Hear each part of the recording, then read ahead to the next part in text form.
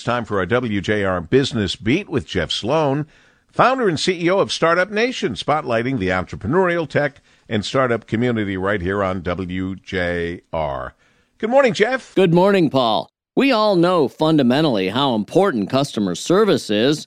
One could argue it's the single most important factor leading to small business success.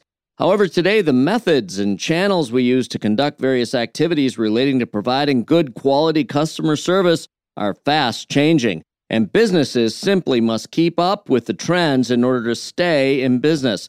Today, there's an expectation that customers can interact with brands across multiple channels, or omni-channel as it's referred to. We know that 75% of consumers will stop buying from a brand or retailer after experiencing a bad customer experience with that brand or retailer. So it's critical that businesses get this right. So what channels are most important when it comes to contacting a brand for consumers these days? Well, a call from a mobile phone is still number one as the most preferred method, while email is a close second. However, while good old phone calls and emails still reign supreme when it comes to providing an omni-channel customer service experience, especially for younger consumers, other important options include text messaging, social media channels, video chatting, and AI chatbots, for example. To be in business today, you must be omni-channel. The pressure is on to meet customers where they are and to communicate with them the way they choose.